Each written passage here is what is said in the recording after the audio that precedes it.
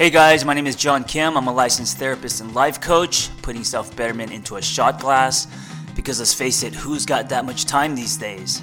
I come unpolished, unrehearsed, on purpose. If you're looking for more of a wine glass, you've come to the wrong place. Being curious about your confusion. That's an interesting concept. Let's put a bookmark there and talk about me.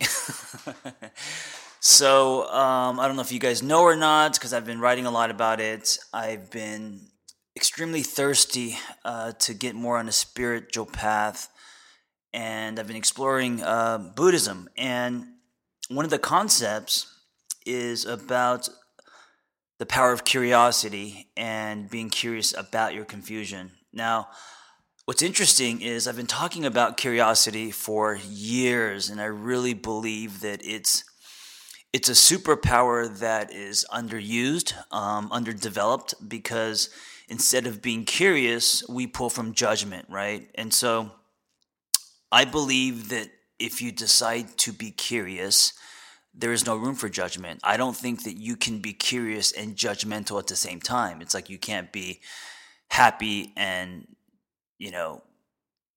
angry at the same time, right? I mean, you could be happy and then angry, or you could be judgmental and then curious, but you can't really, they can't coexist simultaneously. And so I've always thought that when we turn our dials to curiosity through everything, so whether we're talking about curious about a person, curious about yourself, curious about your behavior, other people's behavior, there is so much more room for compassion. There's so much more room for love. And at the end of the day, Buddhism, at its core, in its simplest form, is about love and compassion. And I was thinking,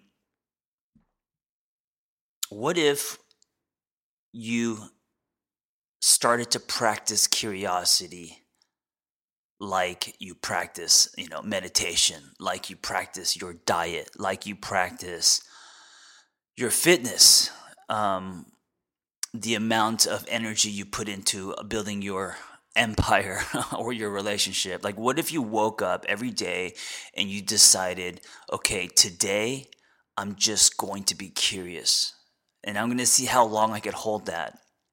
So as you interact with people, especially people who bring you resistance, people who trigger you, instead of judging them and because our knee jerk is going to be like, oh, they are this, they are that, they make me angry, I'm going to stay away from them.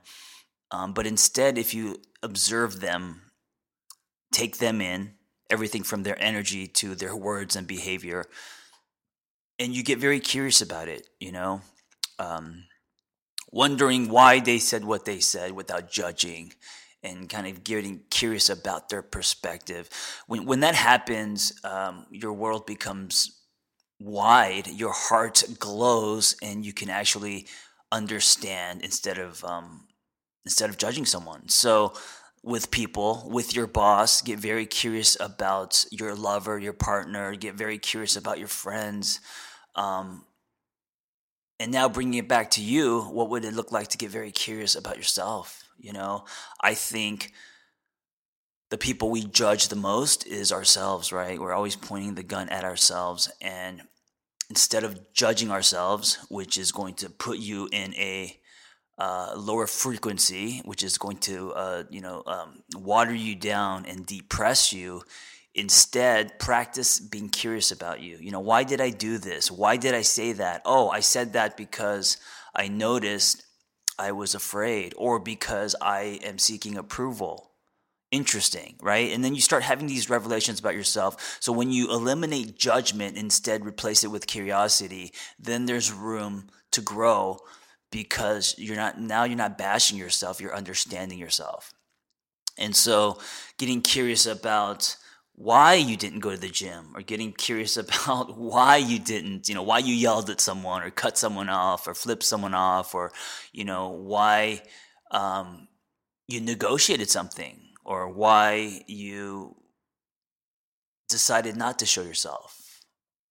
And so I really think that there's so much power in curiosity, and I think that it's a practice. I think it's difficult. I don't think because I think as children we are very curious creatures, and I think that when we are the most curious is when we are creating space to be most solid instead of pseudo. Right? I think our truth and who we are, as in our authenticity, lives in curiosity, not in judgment, obviously. And so when we're kids, it's just like we're curious about everything. We're curious about what ants taste like and what it feels like to piss our pants and to touch this and that. And I think as life happens and we grow up, which is very sad, we become less curious and we become more judgmental. And I think that as that happens, right, as we pay taxes and as we get hurt and as we climb the corporate ladder and raise our kids and pressure and schedules and all that stuff,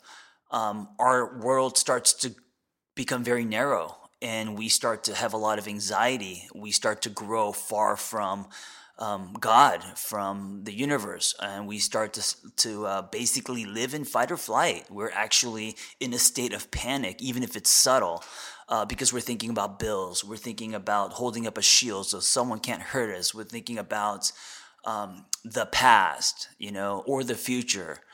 And I think one way to kind of reset and come back is to pull from curiosity.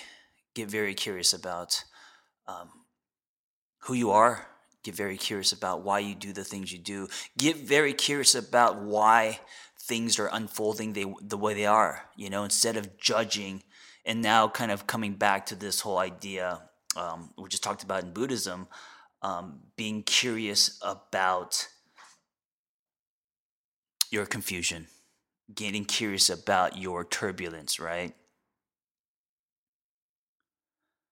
Because when we hit life turbulence or where something happens where it's not going the way that we wanted to, there's instant labeling, right? There's internalization and there's reacting. So if you didn't get the job or land the deal, or if you asked someone out and he said no or she said no, if you experienced the form of rejection, we instantly tie that to our worth, right? And then in that space, we create false beliefs. We believe we're less than. And all that is fueled by judgment. Instead, if we pull from curiosity, maybe see rejection as not a good fit, maybe see rejection as dodging a bullet, being curious about all of our turbulence, wondering why things are lining up the way they are, whether it's a positive thing or not a positive thing, but exploring it in that way instead of judging it. And then when you do that, you are less reactive. And also, there's more room to accept, right? I think that when we are judging, um, I think that our lives can become a murky swamp that we create in our head. And I think that when you're pulling from curiosity, then you can actually swim into an ocean of acceptance. And it's really hard to accept when you're judgmental, right? Because behind judgment, it's lined with a lot of shoulds on what something should look like, what how people should act, should behave, including yourself. And I think that that's putting yourself into a box. And when you are pulling from something like curiosity, you are expanding. And think of it this way, I think that we are always either expanding or constricting. And just constantly throughout the day, depending on our thoughts, depending on our state, depending on news, whether it's good or bad, who we're around, right? All of that. And so curiosity is just another tool to expand instead of constrict. So the obvious one is when you love, when you are being love, you are expanding, and you can feel it. You can feel it in your body. You can feel it in the tingling of just head to toe, right? You could feel it in the energy. You could also feel it in how other people respond to you when you are being loved, whether you are at the grocery store and just being kind and wishing people well, whether it's the person that's, bagging your groceries, or you are in a situation where it's intimate with your partner or someone you're dating, you can feel being love. And I'm choosing the word being love because I like that more than love as an action. I like that it's a being, you know. I feel like that love deserves more than just a word that is a verb. And so I love the idea that you are being love. Um, and that feeling is what expands you. That feeling is what makes you live on a higher frequency. And I think that we underestimate the power of curiosity. So I encourage you guys, after listening to this, to try it. To try it and just to notice, what does it feel like when you want to judge? And you know when you want to judge, because it happens every day, including with me. I feel judgmental because we live in a world that is filled with advertising and filters and a lot of shoulds and blueprints and commercials.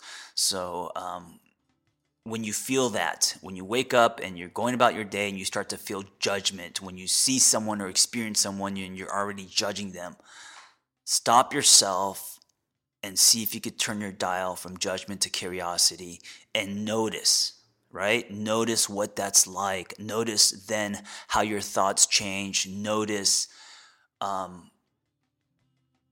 you behave, what you say, and notice the energy back. Notice the return exchange.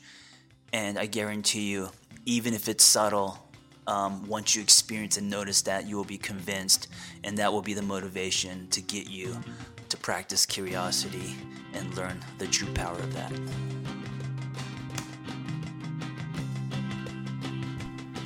Thanks for tuning in. I hope the dialogue was helpful. Listen, guys, if you want to be a life coach, just go to my website, theangrytherapist.com, and click on Life Coaching Training, and you'll find our Catalyst Intensive.